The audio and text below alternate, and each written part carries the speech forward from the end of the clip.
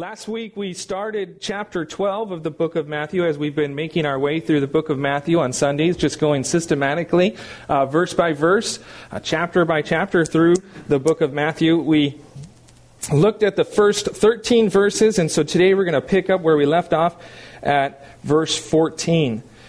Recall that the opening of the chapter detailed for us two instances of Jesus and his disciples being confronted by the Pharisees regarding their oral tradition about the Sabbath. Okay, if you remember, if you were here with us last week, we took a bit of time looking into what the Sabbath was intended to be and what it had become.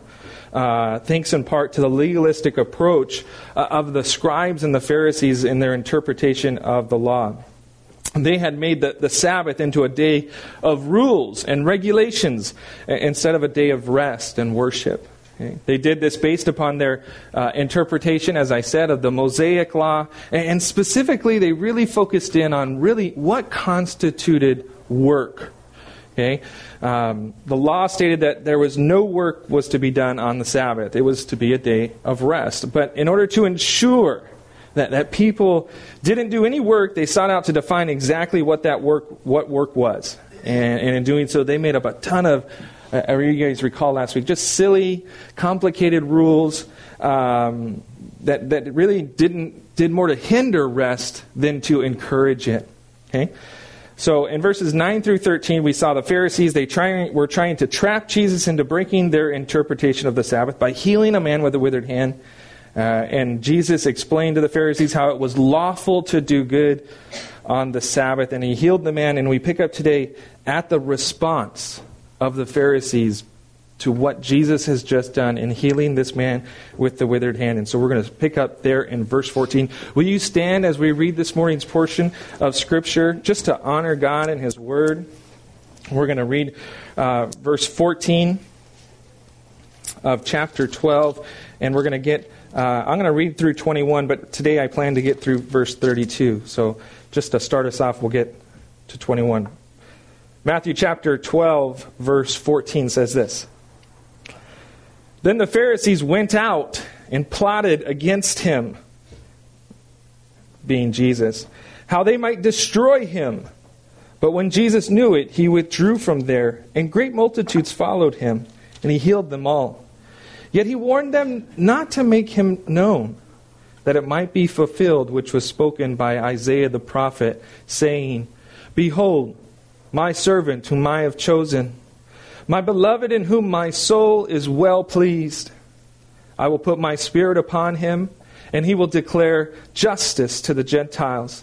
He will not quarrel nor cry out, nor will anyone hear his voice in the streets. A bruised reed he will not break, and smoking flax he will not quench, till he sends forth justice to victory.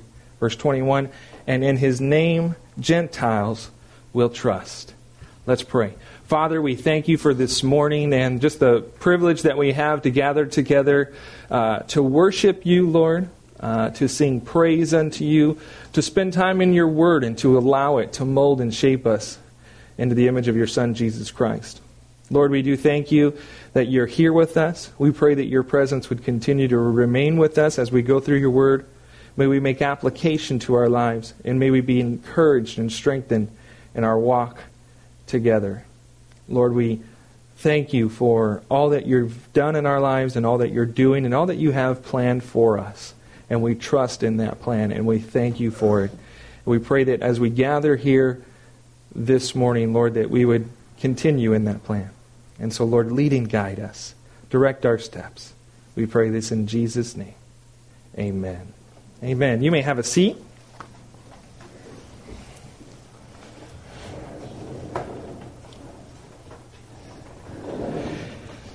In our opening verse 14, we see the Pharisees' reaction to Jesus' compassionate healing upon the man with the withered hand. The Pharisees, they left the synagogue and they plotted against Jesus. That word plotted, it means to take or receive counsel. And the idea here is that they held a meeting of sorts. to discuss different ways and different means and how to respond to what was going on before them, how to respond to what Jesus is doing. And so they met together, they plotted together. And I often say, I like to imagine myself in the situation and in the Scripture. And I imagine the situation, I try to imagine the circumstances. Okay?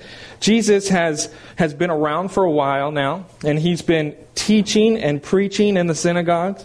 He's done so with power and with authority that's not been seen or heard by any of those who have been in attendance at these times when he's been in the synagogue teaching. Not only has he been teaching and preaching with authority, he's also been able to perform a number of miracles, healings upon people from sicknesses, demon possession, physical disabilities. And he's able to just do these things. And people from all over have experienced the healing touch of Christ upon their life. And now he takes it even further. He's actually performing such healings at the synagogues. Okay? A lot of times before it was kind of out and about. He would be traveling. But now it's on the synagogues. And here he's actually done it even on the Sabbath, which caused some problems for the Pharisees. And after consulting with one another, and we don't know for how long that they consulted, and if there were any other propositions that were, thrown out there or ideas, they come to the conclusion that the best thing for them to do was to destroy him. And that word destroy, it means what it means. Okay, it means destroy him. Okay, some people, may think, just to, make him stop doing his public ministry. We just want to stop him and maybe mar his character and just kind of put him to the side. No, they wanted to destroy him. They wanted to kill him. Okay, they, after seeking counsel, these religious leaders said the best option for us is that we have him killed. And it is just, it amazes me, really, to think that this was the outcome of their counsel. Okay? They have a man here that obviously has the power to heal. Okay? And he knows the Word of God. He teaches the Word of God with clarity and power, and yet they will not consider the option of learning from him or listening to him. These people that got so bent out of shape because he was compassionate towards someone and healed them on the Sabbath, they're willing to go to the extremes of, we're going to kill him. Let's plot to kill him.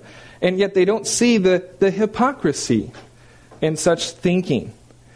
That they want to convict this man because he helped someone but broke their tradition.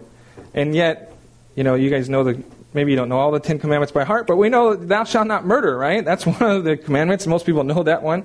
And they're plotting and planning to do such. These Pharisees, they represent those that are so set in their ways, and they're so prideful that they cannot even begin to acknowledge something that goes against their own way of thinking. Even if it's as obvious as as we say, the plain as the nose on your face.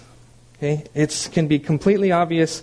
They are just too stubborn and too set in their way that they cannot even fathom the option to actually listen to or to accept Jesus Christ and his teachings. I believe most of you, and I hope most of you, I trust most of you here today are believers in the Lord. So you've come to this realization yourself, okay, that to follow and to trust in Christ. But this type of problem still exists today.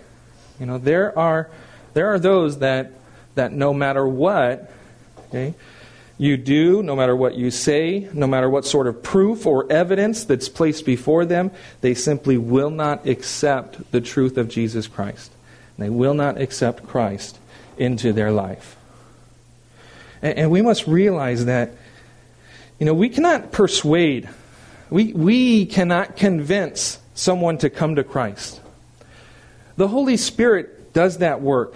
Okay? And for some, the Holy Spirit is still working on them and they're not ready to surrender. And so we have a responsibility still yet, though. Even though it's the Holy Spirit's job to convict people of their sins, we still have a responsibility. That doesn't mean that we don't continue to try. And so as the Spirit leads and guides us, we must be obedient to share the wonderful truth of Christ and trust that the Spirit will come alongside in working to draw that person unto Christ. And so we see, even though people can be so stubborn, and even though people can be like, it doesn't matter what kind of evidence you put before them or what kind of truths are there, they will not accept it.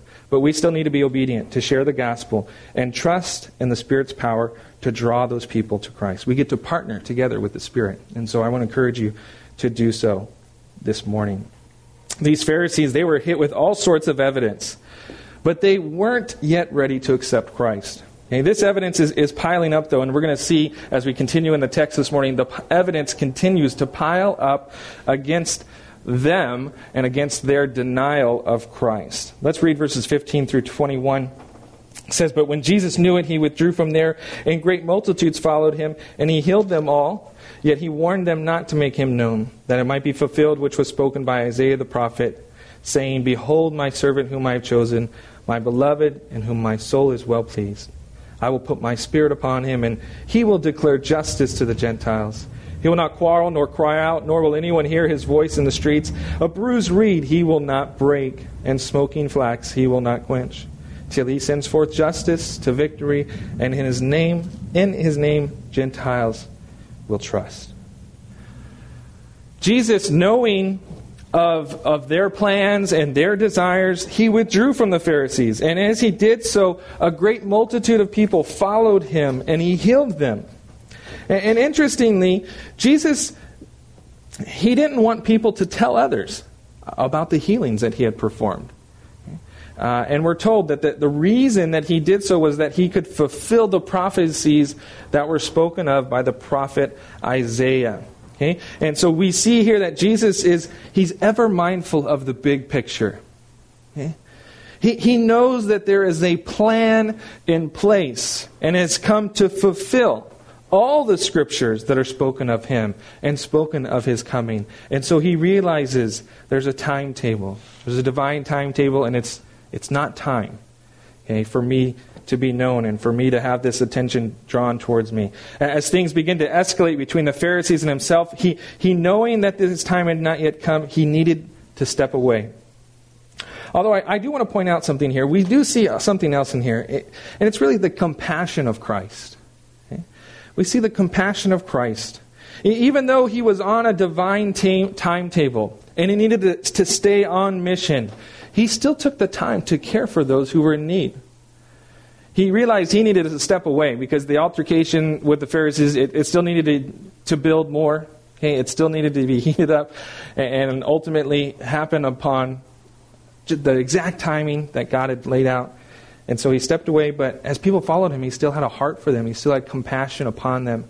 And he healed them, all that came out to see him and to be with him.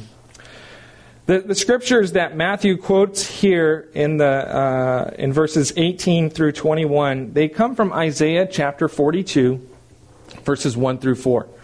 And the prophet Isaiah, he penned these words as a description of the Messiah that was to come. Okay? The anointed one.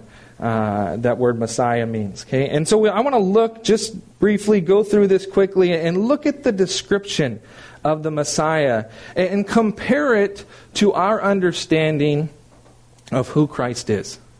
And so looking at this, it starts off in verse 18. It says, Behold my servant. The Messiah would come first and foremost as a servant. Jesus Christ, he laid aside his majesty in order to serve humanity. His death is the supreme example of his servanthood as he fulfilled the will of God the Father. Jesus said in Mark chapter 10, verse 45, the Son of Man did not come to be served, but to serve and to give his life a ransom for many. And so we see this is description of the Messiah. It continues, whom I have chosen. God chose to work in and through the Messiah.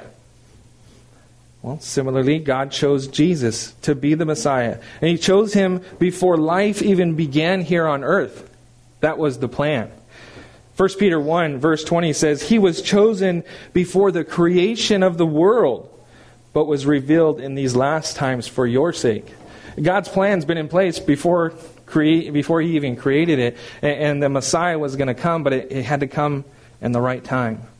And in the right place. And everything had to line up. And so we see here that Jesus was chosen by God to come. It says, my beloved, the Messiah, He was to be the recipient of a special kind of love of God, from God. Jesus was shown this type of love and was referred to this title by God the Father on two separate occasions, this title, beloved. Okay. Once was after He was baptized. If you guys will recall, John the Baptist was baptizing there in the Jordan, and Jesus came out to him and He baptized him. And when that happened, God announced from heaven, this is my beloved Son, in whom I am well pleased. Matthew chapter 3, verse 17.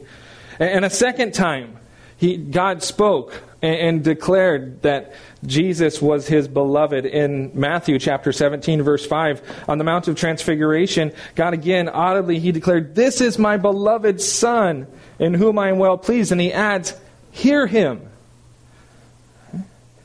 The Messiah that was to come was to be beloved, and we see that Jesus was beloved. The Messiah was to be well-pleasing. Jesus, as we just read, He was well-pleasing to the Father. He said, this is my beloved Son in whom I am well-pleased. And so we see absolutely Jesus fits this description. The Messiah was also to be filled with the Spirit of God. When Jesus was baptized, John the Baptist, he had this to say. He witnessed something. He had this to say when Jesus was baptized. He said, I saw the Spirit descending from heaven like a dove, and He remained upon Him. I did not know Him, but he who sent me to baptize with water said to me, upon whom you see the Spirit descending and remaining on, this is He who baptizes with the Holy Spirit. And I have seen and testified that this is the Son of God. And so Jesus was filled with the Spirit of God. There, when He was baptized, the Spirit came upon Him in the form of a dove. It's actually where we get our logo, the Calvary Chapel dove. It's supposed to be representative of the Spirit coming down that descended upon and remained with Jesus. And so we see Jesus fits this description. Remember, Matthew's point in writing his gospel account is he's writing to Jews. And he's wanting to show them as much as possible how the Old Testament scriptures were fulfilled in Jesus Christ. And so he's going through and he's saying, hey, this is what the Messiah was to be. And let's see how Jesus lines up with this. The Messiah, one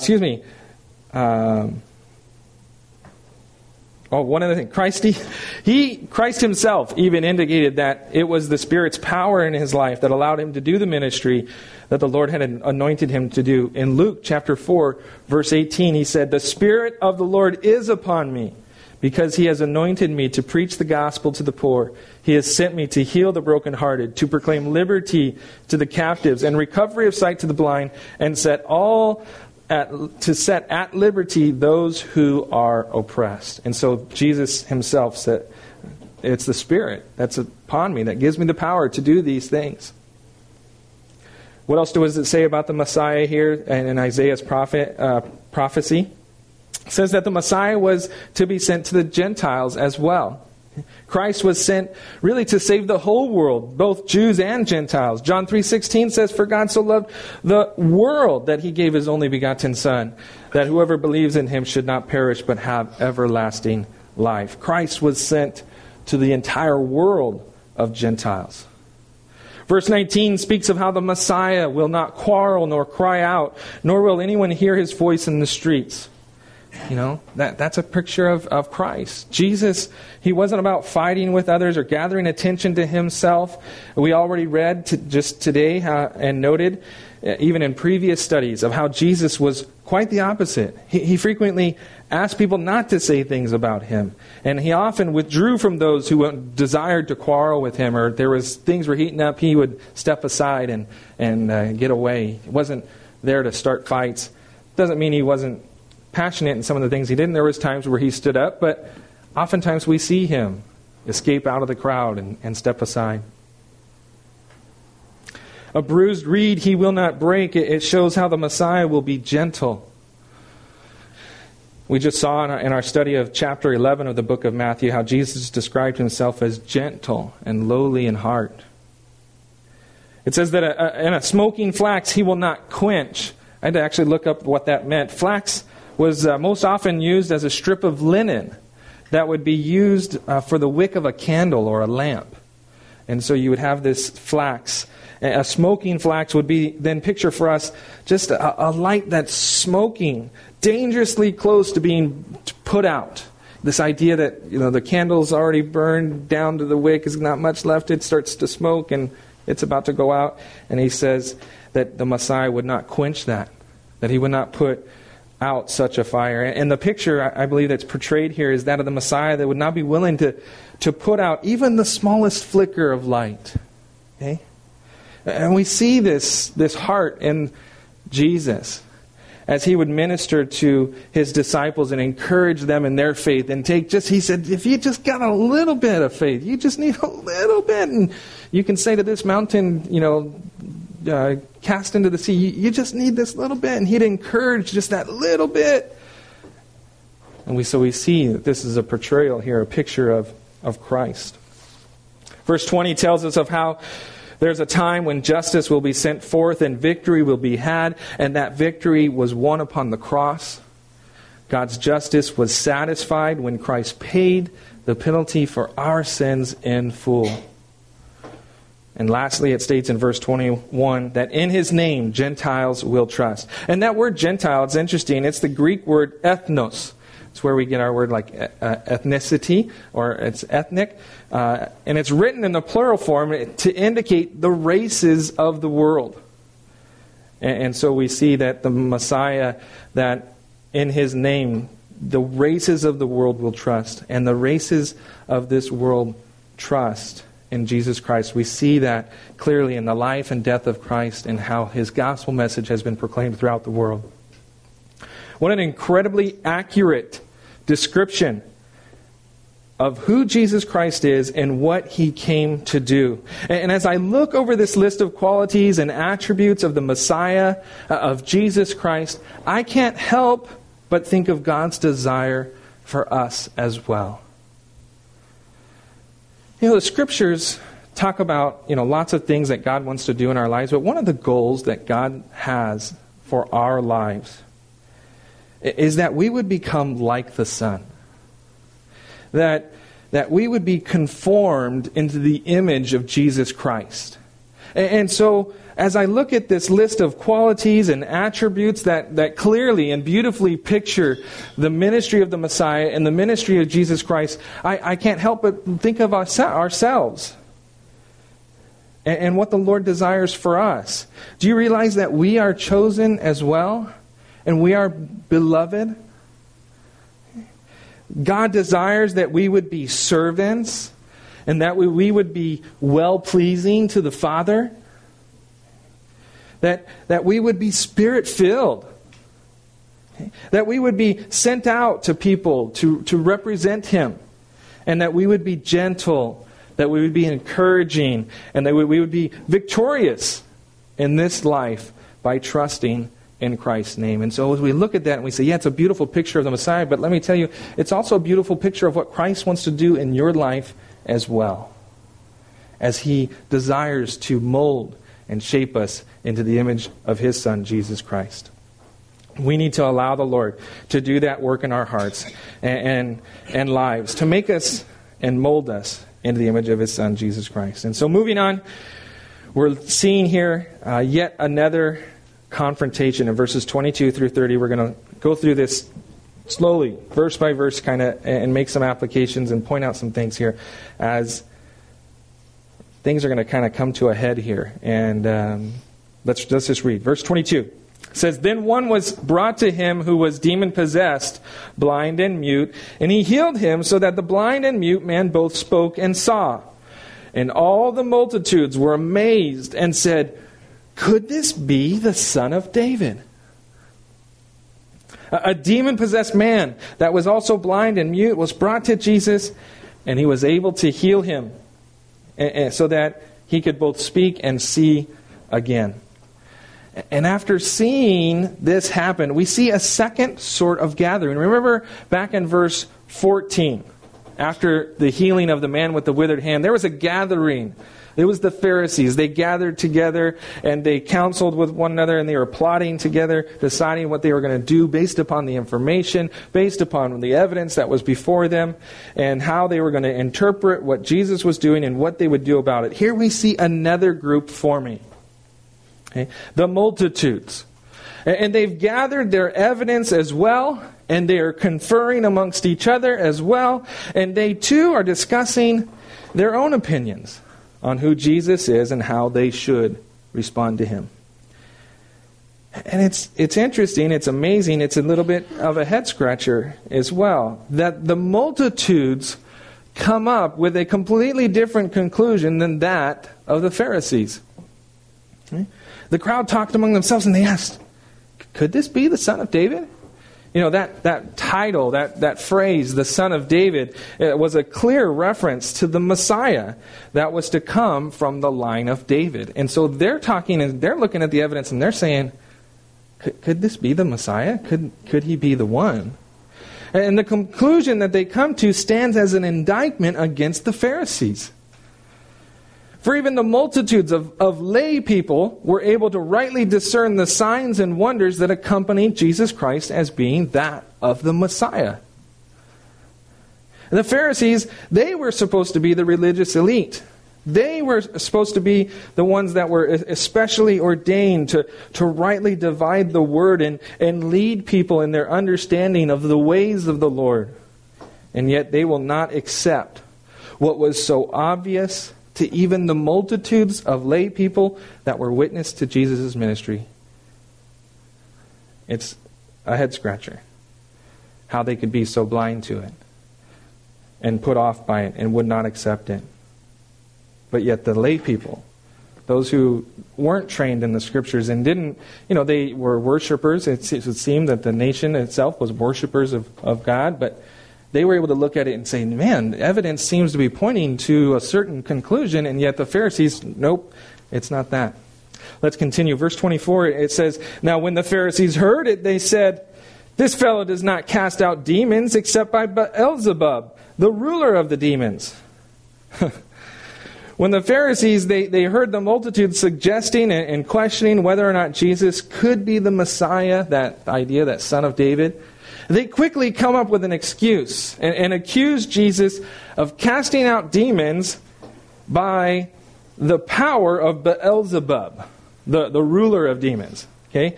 Now that name Beelzebub was in common use among the Jews in Christ's day as a title and a reference to Satan as the prince of demons. Some look at that and say, there was an Old Testament god named Beelzebub in the Philistines. It's not referring to that guy. It's referring to Satan. We know this because Jesus, when he gives his rebuttal, he says Satan. So we know that this is a clear reference to Satan. And so their suggestion is that he cast out demons by the power of Satan. Okay. The Pharisees, they're yet again faced with an opportunity to respond to Christ, and instead of honestly looking at the evidence before them, they try and discredit Jesus' power by saying his power comes from Satan. The accusation is a reach. Okay? And it's one that was definitely not well thought out.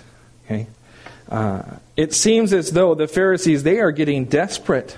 And they are beginning to throw out any sort of idea, no matter how ridiculous or how absurd, that can be used to attack Jesus or to try and justify their stance against him. Have you ever known anyone like that before? Maybe someone that you've been witnessing to, or maybe even a family member you've been praying for.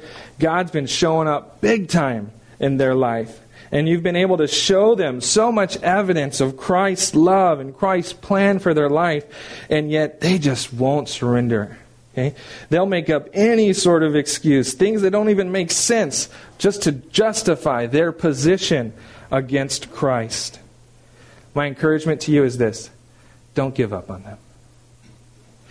Don't give up on them. Continue to share. Continue to pray. Continue to water the seed that has been planted. And you never know when the Spirit of God will break through in that individual's life. And so we continue. These Pharisees, though, they come up with a pretty lame excuse. And Jesus here is going to easily tear down their argument based upon just some simple logic and some of their own experience. And so Jesus is going to give 3 rebuttals to their accusation. Okay? Each one will contain a statement and a question that clearly points to only one undeniable truth. And we'll see what that is. So let's look at the first one in verses 25 and 26, the first rebuttal of Jesus. He says, "But Jesus knew their thoughts and said to them, 'Every kingdom divided against itself is brought to desolation, and every city or house divided against itself will not stand. If Satan cast out Satan, he's divided against himself. How then will his kingdom stand?'" Jesus first addressed this accusation by explaining how it was just illogical. It's illogical for him to cast out demons by the power or the prince of demons, Satan. A kingdom divided against itself will eventually be brought to desolation. It'd be laid to waste. And Jesus references Satan's kingdom of darkness and states an obvious problem with that accusation. He says, if Satan empowers me to cast out his people, demons, how will his kingdom survive? Okay? And we know that Satan wants his kingdom to survive, right? We know he's playing for keeps, and he's trying to win, even though he knows he's going to lose. But he's going to take as many as he can with him. And so he says, how is that going to work? I mean, think that one through. Satan's going to empower people to beat himself? No, that doesn't make sense. Okay? And so even with this very first rebuttal, Jesus is able to show that clearly he's not empowered by Satan. Satan's not going to empower someone to defeat himself. Okay? That's a no-brainer. But continuing, Jesus gives a second rebuttal in verses 27 and 28. And he says, "And if I cast out demons by Beelzebub, by whom do your sons cast them out? Therefore they shall be your judges. But if I cast out demons by the Spirit of God, surely the kingdom of God has come upon you." Verses 27 and 28, Jesus' second rebuttal, he confronts their own beliefs about the ability of casting out demons in general. He just says, okay, you say that I cast out demons by the power of Satan. If that's true, okay, who do your people cast out demons by? If the power to cast out demons comes from Satan, then who do your people cast out demons by? Okay? And it's interesting, in the book of Acts chapter 19, we're told of some itinerant Jewish exorcists are mentioned in Acts chapter 19, and we're not going to go into the details of Acts 19 today, but I bring it up just to show that evidently in that day that there were those who were identified as exorcists, people that were believed to have the ability to cast out demonic forces. And so Jesus referred to some of these exorcists, or so-called exorcists, and he asked the question, if I'm able to cast out demons only by the power of Satan, then by whom do your sons cast them out? That word sons, it doesn't necessarily mean offspring like my son Caleb and Jonah and Ethan and Boaz, not necessarily sons like that. That word sons, it means pupil or disciple or follower or a spiritual child of someone. And so basically Jesus was saying, if demons are only cast out by Satan, then are you saying that your very own disciples and followers cast out demons by that same power? And he kind of tricks them, and he kind of catches them, right? And obviously the Pharisees, they're not going to indict their own followers and their own pupils as people that are using the power of Satan to cast out demons. And so the only obvious and clear answer that the Pharisees would give to Jesus' question would be that their followers were able to cast out demons with the help of God and His Spirit, and they would try and align them with God. And so Jesus then states, if the power to cast out demons then comes from God, well, you're forced to admit that the Spirit of God and His kingdom have come upon you. Because there was no doubting and there was no questioning that the fact that this man was healed and freed from demonic possession. So he says, hey, if you say that it happens by God's power, you have to admit this guy just got freed from demon possession. And so God is at work right now. Okay? And so, because of that, Jesus now comes to His third and final one to show how they all tie together here. In verse 29 he says, or how can one enter a strong man's house and plunder his goods unless he first binds the stronger man, and then he will plunder his house? The answer to the question of how can one enter a strong man's house and plunder his goods unless he first binds the strong man, the answer to the question is he can't. You can't go into someone's house, a strong man, someone who's able to defend his house, and plunder his house without first binding him. Okay? If you didn't, then they would put a stop to it. And whatever means that this strong man did. Put a thumping on you or something, I don't know. But you'd first have to bind the strong man. You can't enter into the strong man's house, plunder his goods, unless you first bind that strong man. And the illustration here let's identify the people. The illustration pictures Satan as the strong man, okay, and his house as his kingdom, and Satan's goods are the works of his demons, and the plunderer is, well, we won't say it's Jesus. Let's just say, for sense, because he's building this case, that it's someone stronger than Satan. Okay? Someone has to be stronger than the strong man in order to bind him. And so this is the point that Jesus is making in His third rebuttal, that in order to cast out demons, someone must have access to strength that is greater than Satan's. Okay? Who's more powerful than Satan? Oh, they all knew that. The answer to that one too. It was God. God's more powerful than Satan. And so Jesus' assertion is that those that cast out demons must have access to God's power in this third rebuttal. And so Jesus, in these three rebuttals, he shows that, first, it's illogical to believe that Satan cast out Satan. Yeah, that doesn't make any sense. Second, the ability to cast out demons, you recognize and believe that it comes from God. And thirdly, the one who's able to cast out demons has access to God's power. Okay? All three of these rebuttals lead to the obvious conclusion that Jesus indeed cast out demons, and that He did so by the Spirit of God and through God's power. Jesus, he wraps up His response, this rebuttal to the Pharisees' accusation, with a very pointed statement here in verse 30.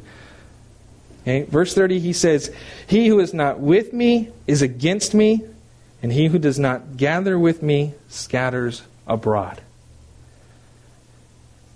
Jesus, he is drawing a line in the sand here to the Pharisees. He's done a thorough job of explaining to them that the only logical conclusion to come to is that Jesus, that He is from God and has been given the power of God to cast out demons. The multitude see it. The evidence is vast, and it's time to make a decision. What's your decision? Who do you say that I am? And isn't that what this is all about? Okay. Who do you acknowledge Christ to be? Is He the Messiah or not? Yes or no? Jesus does not leave any room for neutrality. You're either with me or against me. You're either gathering or scattering. Some people think that they can remain neutral on the topic of Jesus. And that simply is not the case. If you have not committed your life to Him, and you have not acknowledged Him as your Lord and Savior, then you are against Him. Some think that they have, the prerogative or the choice or the right to make up their mind later. That's not true. No decision on Christ is a decision. Let me start over. No decision on Christ is a decision that says, no, you're not who you say you are. When you don't make a decision, that's a decision that says, no, I do not agree with you. And so a no decision is a no decision. It's impossible to be undecided. It is impossible to be undecided when it comes to Christ. If you're not with Him, you are against Him. And He draws a very clear line in the sand for the Pharisees here. The evidence is before them, and He's saying, look, you guys are starting to throw out some crazy ideas here. You think that I cast out Satan by Satan, and he just, shows how illogical that was. And He basically says, look, it's time to make a decision here. It's time to decide. You're either with me or you're not. Okay? In these next two verses, Jesus is going to give here what I believe to be a very stern warning to the Pharisees in regards to their line of thinking and the decisions that they're making.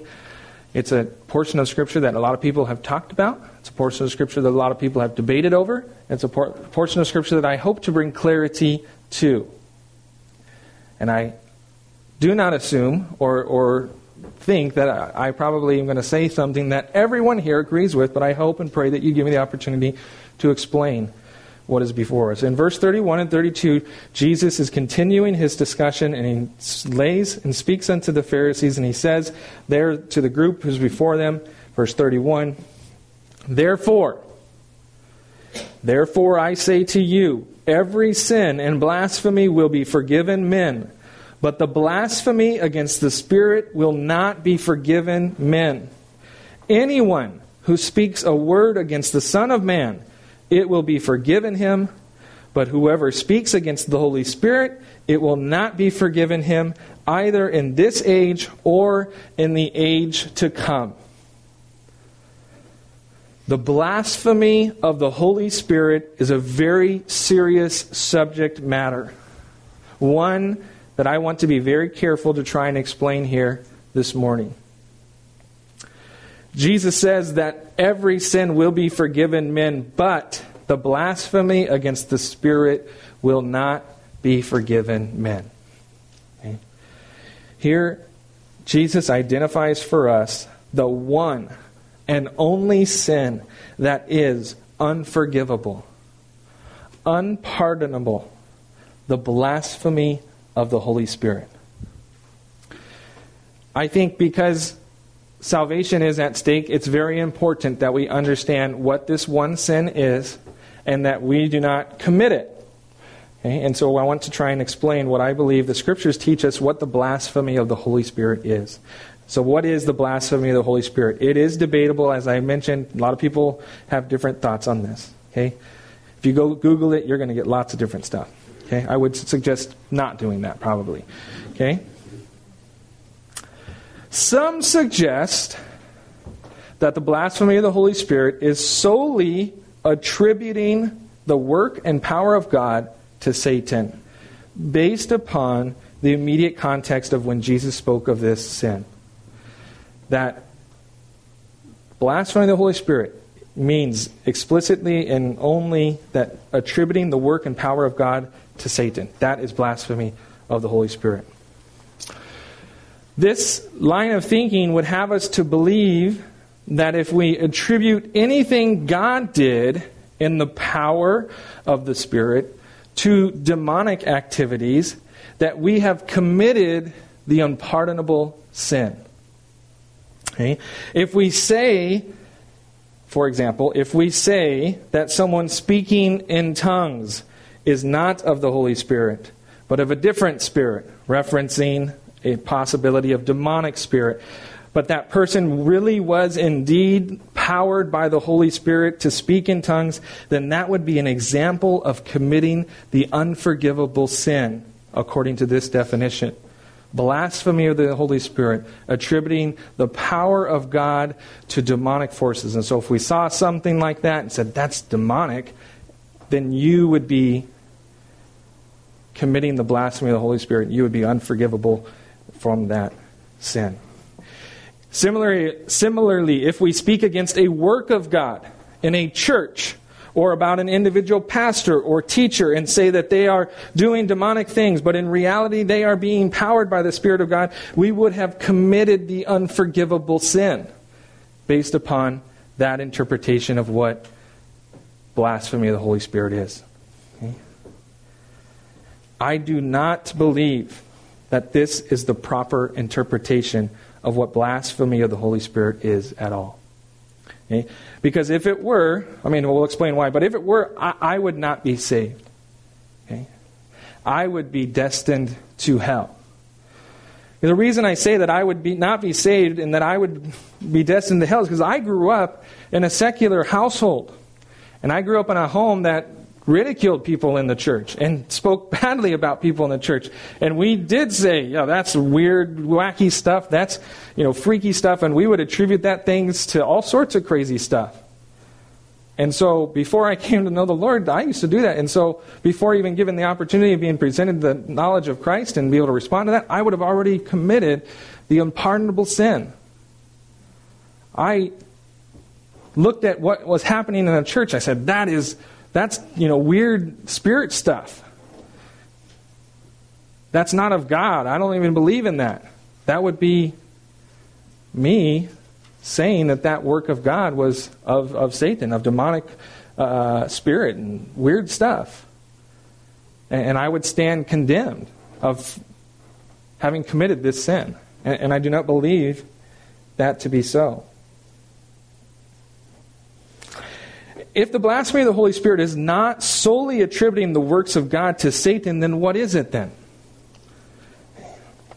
I believe that we need to not only understand the immediate context here, but that we also need to understand the overarching context of what is going on to better understand what the sin of blasphemy of the Holy Spirit indeed is.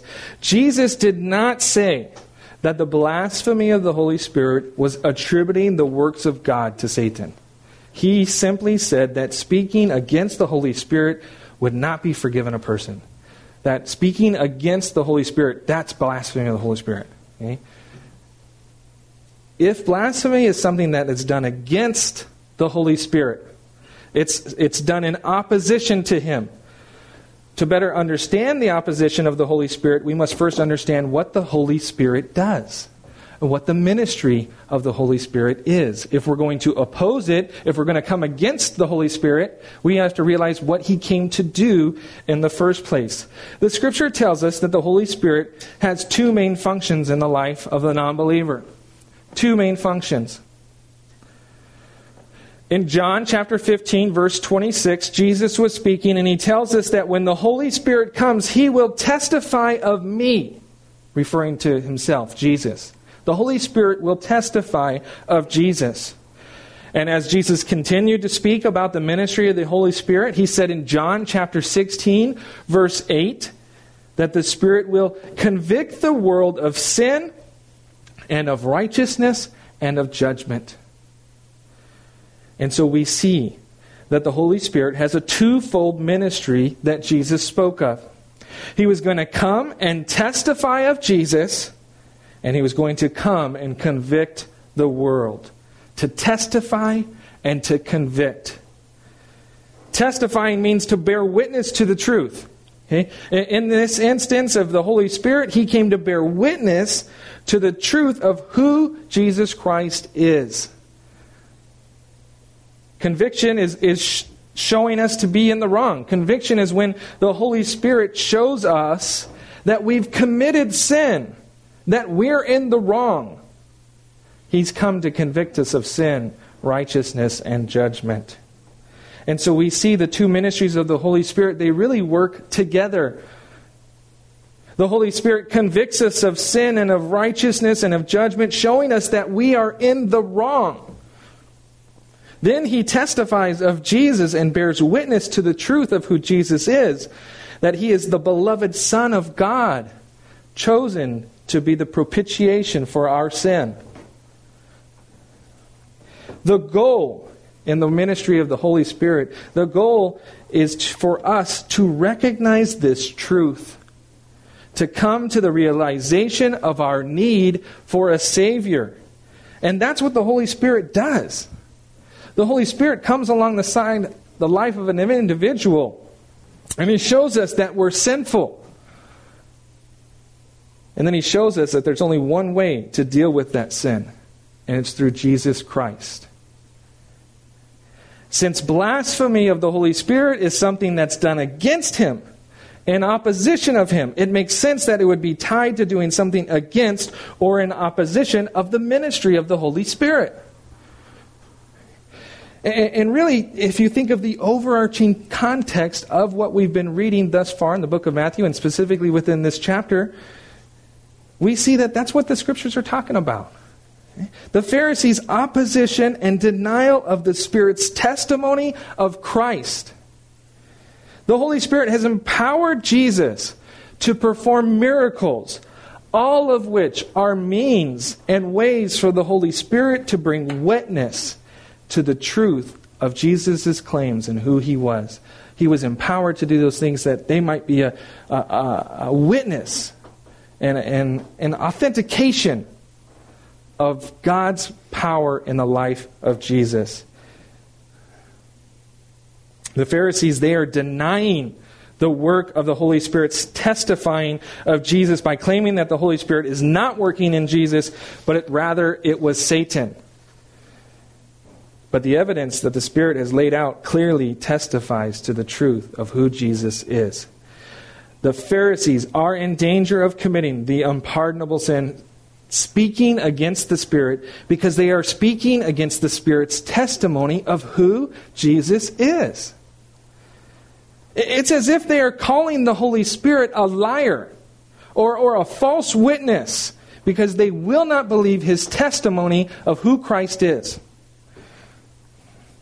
A mountain of evidence is laid before them, but they continue to reject it. They continue to fight against it and oppose it. And if they continue in their rejection of the Spirit's testimony of Christ, they will indeed commit the blasphemy of the Holy Spirit. I believe to commit the unpardonable sin is to ultimately deny the work and ministry of the Holy Spirit in one's life.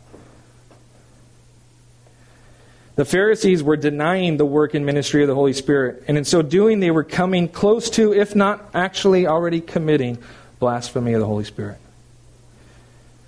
And some have asked about the blasphemy of the Holy Spirit and if people can commit that sin today. The answer to the question is yes. This sin can still be committed today. If someone continually refuses the work of the Holy Spirit in their heart, revealing Jesus Christ to them and reproving them of their sin, then there will be no forgiveness for that person. You see, God said that there's only one way. There's only one way to have your sins forgiven, and that is through Jesus Christ. It's the only way that our sins can be forgiven. Conversely, there's only one way not to have your sins forgiven, and that is through the rejection of Jesus Christ and what He's done for you. And some may say, well, I haven't rejected Christ. I'm just not ready to surrender to Him. Remember what verse 30 said? Verse 30 said, Jesus said, if you're not with me, you're against me. A very clear line in the sand. Yes, He is the Messiah. Yes, He is the Lord and Savior. And that's the only way to be forgiven of your sins. Or, no, He's not. And you have no means of being forgiven at all. Because there's no other way to be forgiven.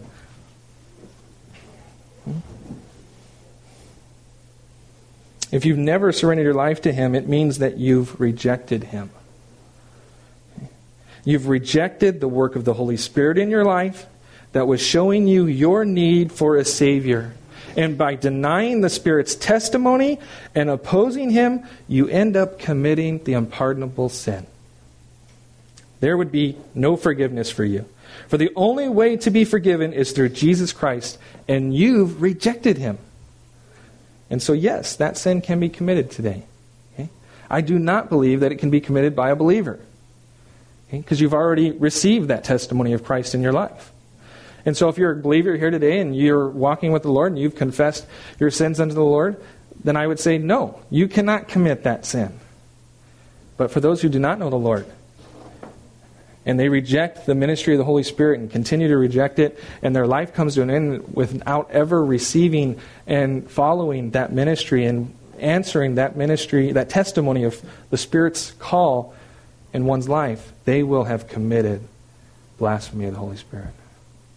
It will be unforgivable. That sin will be held against them. The love and grace of God is abundant, though.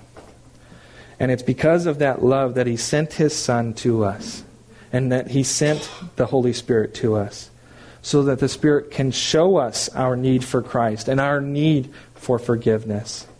And so I hope and pray that if there's anyone here that is yet to acknowledge the truth of who Jesus is, that they would do so today. That you would be with Christ and not against Him. Because you're either one or the other. You're either for Him or you're against Him. You're with Him or you're against Him. You're either gathering or you're scattering. There's no neutrality. So I hope and pray if there's anyone here this morning that has not made that decision, that you would make it today. If you don't know what that means, I'd invite you to come up and talk with me, and I'd love to explain what it means to surrender your life to the Lord.